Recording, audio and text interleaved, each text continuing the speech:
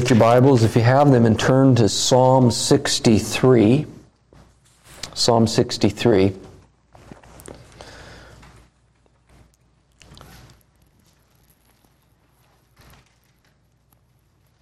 a tremendous psalm, and I want to just introduce it with just a couple of questions for us to ponder that I believe the psalm is going to answer for us. And the first is this: will the Christian worship God?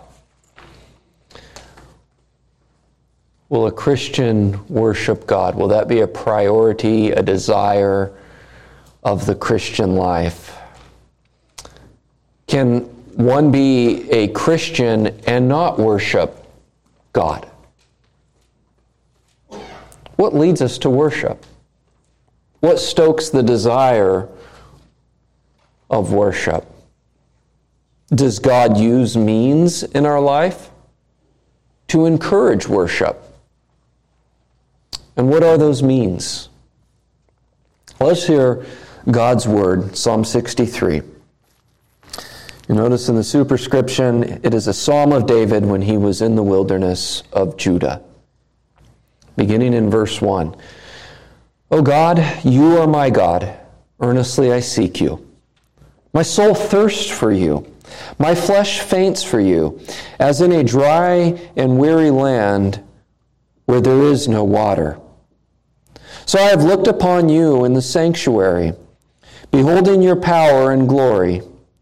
Because your steadfast love is better than life, my lips will praise you. So I will bless you as long as I live. In your name I will lift up my hands. My soul will be satisfied as with fat and rich food. My mouth will praise you with joyful lips. When I remember you upon my bed and meditate on you in the watches of the night. For you have been my help, and in the shadow of your wings I will sing with joy. My soul clings to you. Your right hand upholds me. But those who seek to destroy my life shall go down into the depths of the earth. They shall be given over to the power of the sword. There shall be a portion for jackals, but the king shall rejoice in God. All who swear by him shall exult, for the mouths of liars will be stopped. And this is God's word. And this evening, as we look at this psalm, I want to approach it differently than my normal way of going about the psalms. Normally, we just divide the psalm and look at each verse and each section and then apply it. Rather than doing that, I want to look at the psalm thematically and look at the psalm as a whole together this evening. And I want to start off with this point. There is in this psalm an implicit assurance of worship. For those that know God through the Lord Jesus Christ, they will worship God. This text makes it clear and assures us that those on whom the Father has given to the Son and the Son has redeemed, they will in fact worship God. It will be the desire of their heart. It will be the yearning of their soul. It will be a great desire that they have that will even be a desire that consumes them. That's the assertion of the psalm. That those that know God desire to worship God. You'll notice how it begins in verse 1 with a simple statement of relation. O God, my God. David acknowledges right from the beginning, as he goes into this psalm, the one true and living God is his God. It is the God that created the universe. The only God is his God. It's a statement of relationship. It's a statement of commitment. It is a statement of knowledge of this God. And then I want you to notice in verse 11, it says, but the king shall rejoice in God. In the very next line, all who swear by him shall exult. What does that mean? Well, that's probably from Deuteronomy. Well, many commentators note that this is instruction from Moses in Deuteronomy 10:20, where Moses says, "You shall fear the Lord your God, you shall serve him and hold fast to him, and by his name you shall swear." So I want you to see the sandwich here. David begins by stating something of his relationship with God. "O God, you are my God." And he concludes with, "They shall swear by the Lord," which is a direct statement from what Moses commands the people when he calls them to circumcise their heart, that they may know God, that they may fear God, and that they may swear by God. And so what we see here on the outset of this psalm is something for those that know God, that have a relationship with God. So if you're sitting here this evening and you are in the Lord Jesus Christ, this describes what should be of the Christian life. You think about the beginning of the Sermon on the Mount, it describes what should be and what is true of the Christian life. Though we experience the meekness and the poor in spirit and being the light of the world in varying degrees throughout our life, it still nonetheless describes what the Christian is. And as Psalm 63 begins to tell us, this is what the Christian does. All of those things that describe David can be rightly applied to the Christian life. And so there is an implicit assurance of worship here. To answer the question, does the Christian worship God? Yes. Can one be a Christian and not worship God? No. Worship is the response to God. It's a response to God's self-revelation. So notice how he describes this in verse 1. "I shall seek you earnestly." David, it says, is in the wilderness, describes it as being barren. He describes it as being, he's in thirst. References food later, so perhaps you could say he was even hungry. He's not seeking relief from the wilderness. That's astounding. He's not seeking relief earnestly for water. That's not what's consuming him in the wilderness. What's consuming him is God. That's why he says, I will seek you earnestly. He goes on to describe this, "My soul thirsts for you, my flesh faints for you, as in a dry and weary land where there is no water." Do you know why we so often struggle with poetic language when we read that and we say, "Wow, that's really extreme"?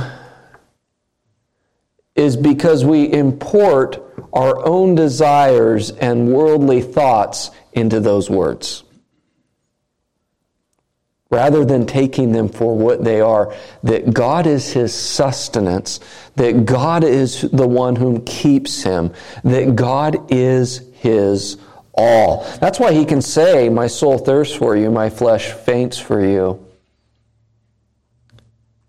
In a dry land, where there is an absence of God's word, the one thing that he longs for is God's word.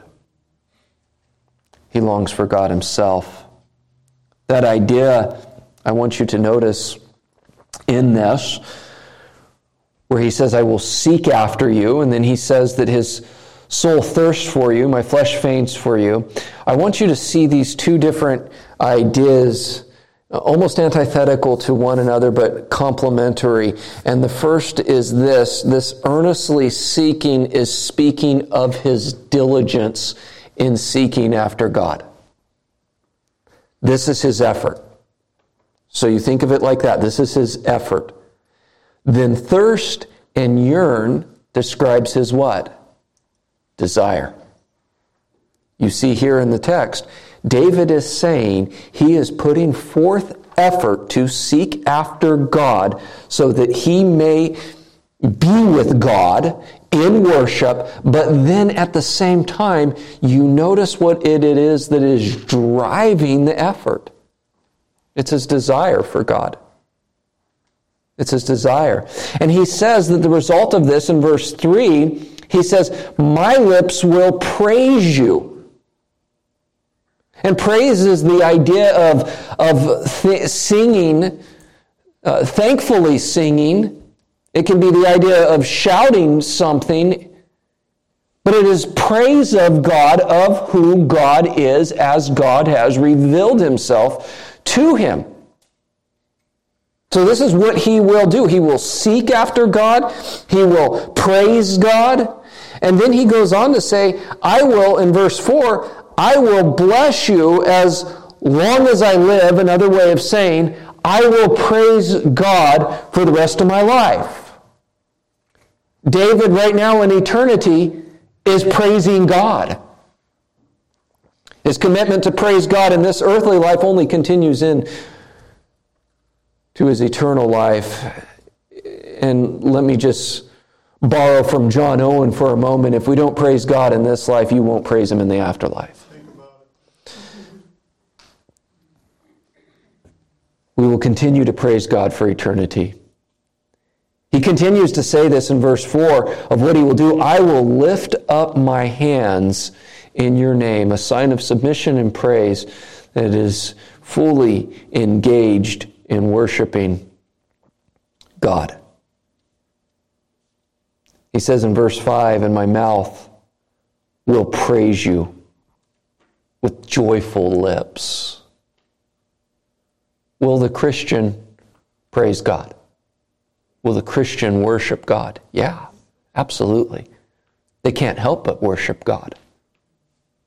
All of these descriptions are what David will or shall do. He is committing to worship of God according to what God deserves, what God commands, what is worthy of God, songs with thankfulness, and then at the same time we see that he has a commitment to seek God out, driven by his desire for God.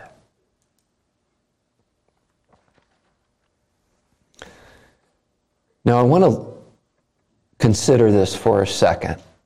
We've answered the question, will the Christian worship God? The answer is yes. Does God use means to encourage worship? Yes. And so I want us to think about the need for contemplation, or as the text says, the need for remembering, or the need for meditation. The words remembering and meditation, or meditate, are the words of the text itself. So as we noted already, he speaks of his desire of God by saying, my soul thirsts for you, my flesh yearns for you. And David is in the wilderness. It's described as a dry land, a wilderness where there is no water. He calls it a weary land. And so what is interesting to make note of this is David's references here in terms of his desire of God. He's referencing the human body's greatest need. Your greatest need is water. You can survive many days, weeks, over a month without food. You can't go but about 3 days without water. Majority of your body is made up with water. That's our greatest need. And what he uses is the greatest need of the body to describe his desire for God. If you experience a little bit of thirst, it does not leave you until you get something to quench your thirst. Being thirsty is an abiding reality. It's something until it is quenched that stays with you. And this is what he uses to describe his desire for God. Let me ask you, do we desire God? And do we speak like this? Not usually, do we? That's not usually the language. In fact, I think that if most people use that language, it would make people uncomfortable using it. Especially for many of the men. We don't use language like that. But yet, David, and I've made this case many times, is a man's man. It's the very language he uses that's sanctified by God as God's word, that he yearns for God. Do we hunger after the word of God? Isn't it an abiding desire for us, the word of God, that stays with us until it's quenched? And actually, we discover as we go through our life that we're never, ever fully able to quench it. It just stays there with us. Do we desire to be in communion with God? Do we desire to be in communion with God and the saints? How does David fulfill that desire, this yearning, this thirst? I want you to notice in verse 2, he tells us. He says this, "So I have looked upon you in the sanctuary, beholding your power and glory." David is before the temple. He's in the time of the tabernacle. The tabernacle would have been a traveling tent where they gathered to worship God. Tabernacle was designed by God. God gave his Spirit to people to build it. God described it in quite detail in the book of Exodus to look a certain way. And the tabernacle represented the center of worship for Israel. Had to be moved a certain way by special people. The construction of it had to be done precisely how God had told them. How a priest would approach God was specified by God. How the sacrifices would take place and what type of sacrifices and who could sacrifice was all detailed by God himself. God regulated it. God said, "This is how you are to worship me. And if you don't worship me this way, they die."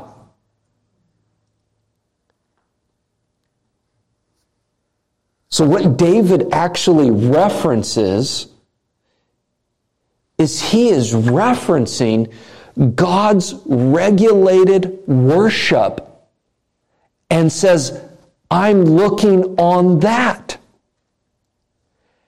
So if you ask, how did an Israelite during and after Moses' time until the time of Christ, how did they gather to worship God? Well, they would gather at the tabernacle.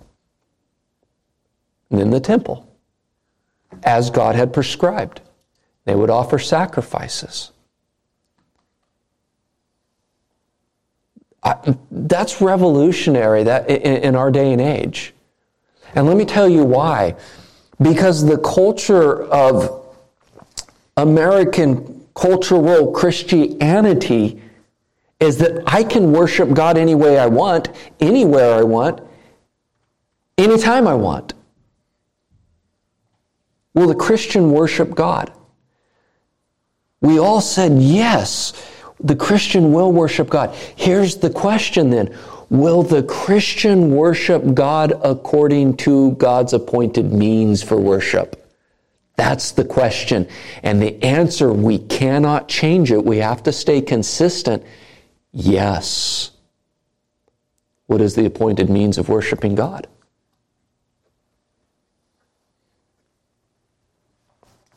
It's amazing. The tabernacle was to image forth the new heavens, the new earth. It was to picture a return to Eden. It was to show God's power in creation where God reveals himself. the New Testament Christian doesn't have to imagine that. Christ has ushered in a new creation.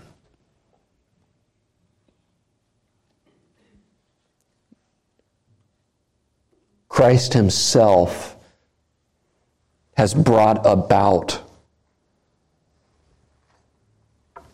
the reality of these things.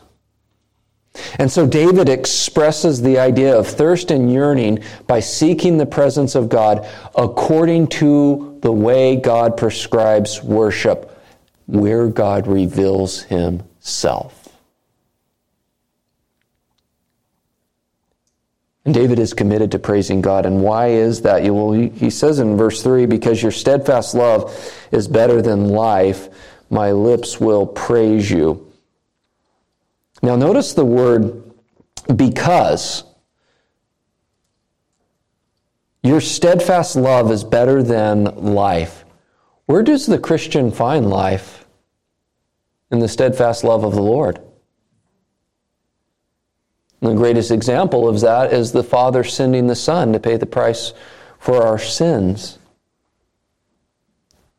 But specifically here, how does David understand and know the steadfast love of the Lord? Yes, oftentimes the word steadfast love, it can just mean God's faithfulness.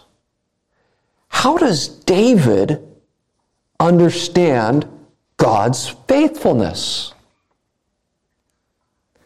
David understands God's faithfulness according to God's promise to bring about an eternal kingdom through his Son, the Anointed One, the Messiah. So David's understanding of God's revelation, put this together, of God's word to David is what leads him to praise. God's word leads him to sing praises. That's astounding. Again, go back to our cultural Christianity. Does the word of God bring us to praise? Is the reading of Scripture, the preaching of the word of God, does it lead us to praise? Does it enthrall us, or does it make us go, whew, it's a lot of Scripture? What is our response to the Word of God? It's amazing that David says that out of a result of God's revelation, he says, my lips will praise you. God reveals himself and it results in praise. Now, where does God reveal himself? Well, as Calvin said, God has two books. There's the book of nature, and that is this, is just simply the heavens declare the glory of God. So think of this for a moment. Does the creation itself lead you to worship the Creator or to worship creation? How do you contemplate walking through the mountains, or looking up at the night sky and seeing the stars clearly? Does that lead you to a contemplation and worship of God? Or do the things of the world actually drive us to a worship of the creation? We might think, we can get sideways on this by thinking that worshiping of creation simply means that we go and become environmentalists and tree huggers and now we're worshiping. That's not necessarily. Do we worship the things of this world to the point that they take over our worship and prioritize ourselves over our worship of God? Guess what? We're worshiping the creation, rather than recognizing God's goodness in all things. But here David is specifically revealing that worship comes as a result of God's special revelation, which is God's Word. And now I want you to notice something. This desire that we saw, and the effort, it leads to satisfaction. Verse 5, my soul will be satisfied as with fat and rich food. My mouth will praise you with joyful lips. I just want to point out a simple thing in verse 5 that should be common to all of us. The fat on a steak is what makes the steak taste good. That's the reference point there. That's where we get the flavor from. And so what his picture is, in this dry and weary land where there's no water, he speaks of worshiping God and then says that his soul would be satisfied as he is satisfied with good food. He relates it to, you know what it's like to have a good meal. I don't use this to be as hyperbole. I never get tired of eating a good steak. It's satisfying. David ain't talking about steak. He's talking about worshiping God. Do we find satisfaction in that effort of seeking God and that desire, that yearning, and that thirsting after God? He basically says he's satisfied, and that is to have his fill of something. This comes as a result of God's special revelation, God's word to him. And it's amazing. I want you to notice this, how David uses things from everyday life, everyday experience, as an opportunity to reflect upon God. He's using the experiences that are common to all of us as an opportunity to reflect upon God and God's nature. You see the need for contemplation, to remember. You see in verse 7, he begins a contemplation of his life. He says, for you have been my help, and in the shadow of your wings I will sing for joy. What's he doing there? He's reflecting on the past, how God has rescued him, how God has helped him, how God has been with him. He's contemplating on God's providence in his life. He's reflected and contemplated according to things that we experience every day. Now he's looking back and contemplating God's providence in his life, God's provision, how God has rescued him many times when things seemed desperate, when things seemed hopeless. He reflects on God and says, you've been my help. You've always been there for me. You've always rescued me. You've been my rock. You have been my refuge. You have been my shelter. He looks back and contemplates God's goodness. I think there's something in here is we don't know the circumstances of his wilderness of Judah. But just put it down to this, as David is struggling. Do you ever struggle? Whatever the struggle may be. Then David teaches us something here about contemplation. Contemplation on God's providence in your life. How God in the past has encouraged you. How God in the past has brought comfort to you. How God in the past has worked in your life. How God in the past has filled your soul, your heart with peace and contentment. Even when you're struggling now, that can be a means of encouragement going forward. Is God has brought me peace in the past. God has brought me comfort. I may be in a weary land right now, but I know my God. He's always been a help to me. This leads David in verse 8 to say this, my soul clings for you. I wrote in my notes, my soul is glued to God. David clings to God, but I want you to notice who it is that holds David It's not David's ability to cling to God. Notice what he says. My soul clings to you. Your right hand upholds me. He gives God credit for keeping him. David clings, but it is God who holds him. And then we see a contemplation of our enemies.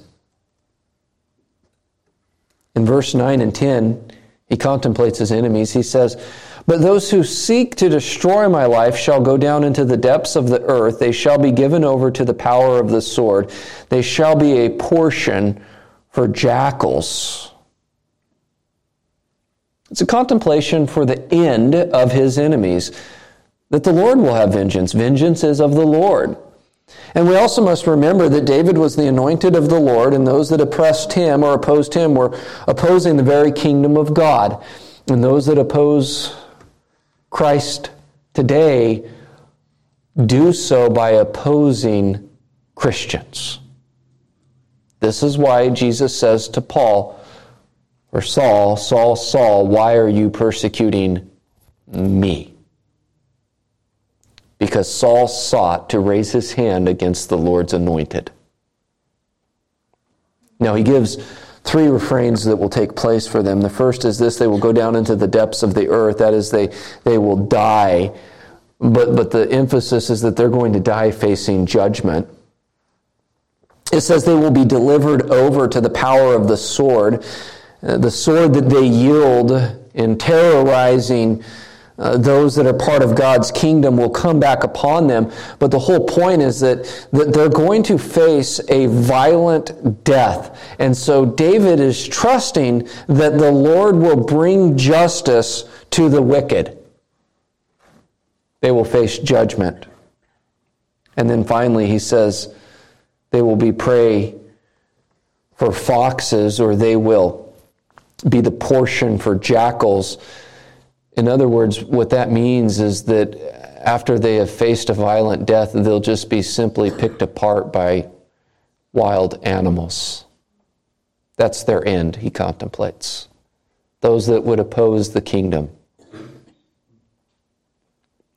But in contrast, verse 11, but the king shall rejoice in God. But the king will rejoice in God. All who swear by him shall exult. Will the Christian exult? Yeah, it says so right here. All who swear by him shall exult, for the mouths of liars will be stopped. There's one final thing of contemplation I want to point out. We've skipped this verse until now, and that's verse 6. And that is this, is that contemplation, when it's uncomfortable. When I remember you upon my bed and meditate on you in the watches of the night, you might think, well, my bed's the most comfortable place there is. What about when you can't sleep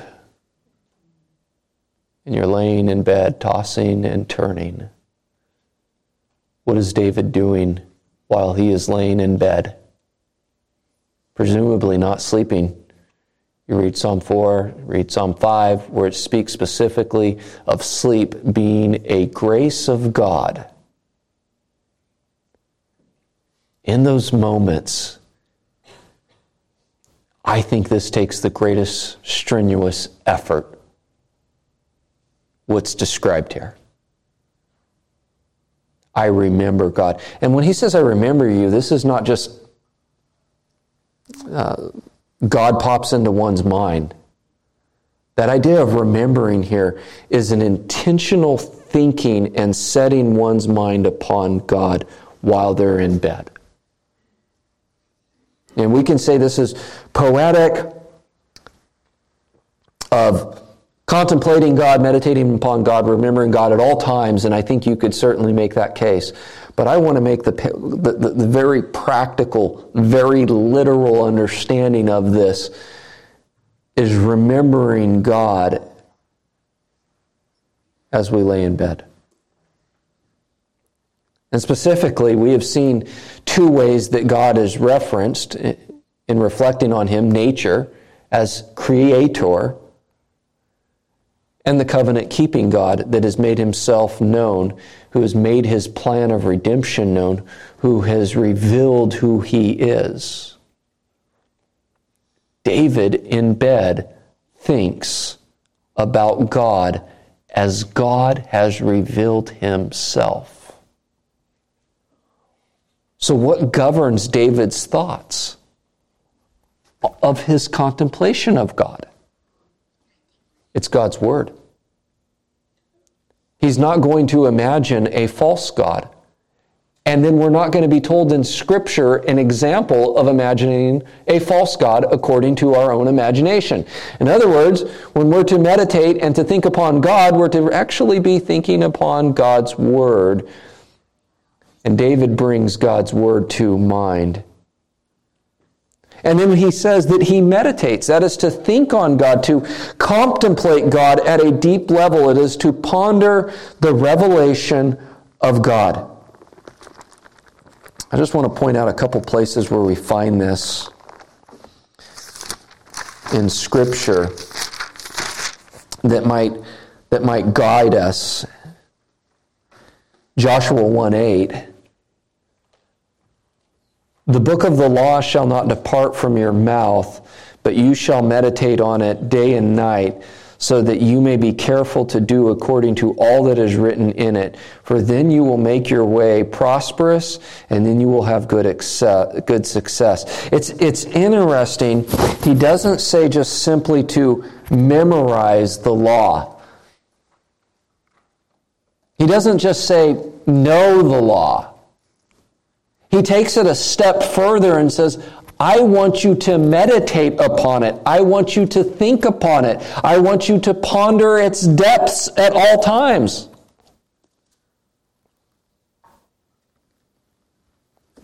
You see in Psalm 1, probably the clearest statement of the king, Psalm 1 verse 2, but his delight is in the law of the Lord, and on his law he meditates. When? Day and night.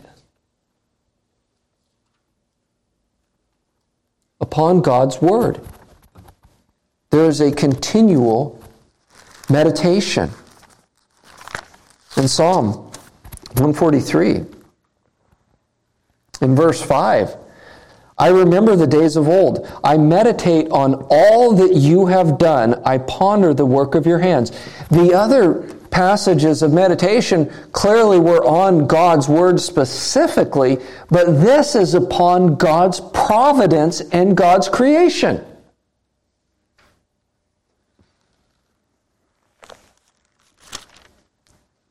It's incredible. Do we always desire this? Do we find this easy? Does this take work? Is it worth it? And does this contemplation, here's where I'm getting at, does this contemplation of God, is this God's means of driving us to worship? Yes. If we find a lacking of the yearning and thirsting, it's perhaps because we are not thinking and contemplating on God's Word. But the more that we draw nearer to God in His Word and contemplation of His Word, that is God's means of bringing about a greater desire of worshiping Him. And how could it not as we draw closer to God? In knowledge of His Word. Worship is the response to God's revelation. So the more that we're into revelation of God's Word and thinking upon God's Word, should it not lead us to a greater desire? And this is not a quest of just simply knowledge. There's a difference between meditating upon God's Word, as God calls us to do, and just simply acquiring more knowledge. You think of what Ecclesiastes said in verse 16 of chapter 1, I said in my heart, I have acquired great wisdom, surpassing all who were over Jerusalem before me. And my heart has had great experience of wisdom and knowledge, and I applied my heart to know wisdom and to know madness and folly. I perceived that this is also but a striving after wind. David is not speaking about acquiring knowledge, though we really can't separate meditation upon God's Word from our knowledge of God's Word. This is not mere intellectual curiosity. This is to explore what God has revealed of Himself for us and our benefit. This is what is the driving force of our desire. Is contemplation upon God, meditation upon God. So what we've seen in this psalm, God's people will worship. Those that have called upon the name of the Lord are a worshiping people. They don't have to be convinced of worship. Scripture encourages it, exhorts it, and commands it. But the Christian is a worshiping Christian. And we do this according to God's appointed means. As Christians, we do this on the Lord's Day in a local gathering of saints under the preaching and direction of God's Word. It's not under a tree out in nature, unless, as my father-in-law likes to say, you've got an elder that's meeting at that tree every single Sunday leading worship. Then you can say that it's worship in nature. I want you to also consider something, David's example of applying normal experiences to the wonder of God. How do we view the world? Jonathan Edwards used to study spiders. And how they made their webs. And the greatest sermon that was ever preached on American soil, guess what is used throughout the whole entire sermon? The picture of God's wrath hanging someone over the gates of hell like a web held by a spider. We contemplate God in His perfect revelation, in His creation, of His special revelation. Do we contemplate of God and His promises, of God's past providences in our life? All of those things are expressed here in David's life when he says, when I remember, I meditate. But what we see here is there is an intentional action on David's part. Therefore, there must be an intentional action on our part. Where do we begin? Very practically, well, you could say simply reading the Scriptures. You could say attending worship. You could say going to Bible studies. And those would be all wonderful means of this as part of our life, without which we're not living the Christian life. I would encourage you as you look upon God's Word, particularly the Psalms, you see the richness of theology. You see the richness of God's self-revelation and our response to it. Consider a work of theology to read. If you don't like reading, you don't have to look at Calvin's Institutes and say, I'm going to read that whole book in a year, though you would benefit from it. But perhaps you take one of the saints that have preceded us and read a tiny bit and reflect upon what others gifted with the Holy Spirit have said about God. Even if we don't like to read, we can do that. And what we've seen from David is that this actually takes what? Effort. So there's a call for effort here on our part. There's a call for us to actually take this seriously. These are the means that God used in David's life for him to say things like, I thirst after God. I yearn after God. And there's one final thing in this I think is so true with David's life all the time. Throughout these Psalms is that difficult times led David to contemplate God. He says in verse 1, O God, you are my God. Earnestly I seek you. My soul thirsts for you. My flesh faints for you, as in a dry and weary land where there is no water. It doesn't get more desperate than having no water, as we've already acknowledged. It's in that point that he speaks of this great contemplation and meditation of God when it's in a difficult time.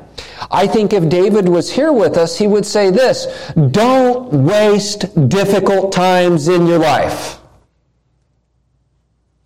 Don't waste the struggle. Don't throw away the suffering.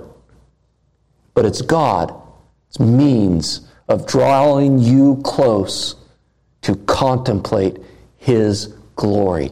Just as David says, I looked towards the tabernacle and saw His glory. Listen, if we've seen Christ, we have seen the one who tabernacled amongst us, and we have seen His glory.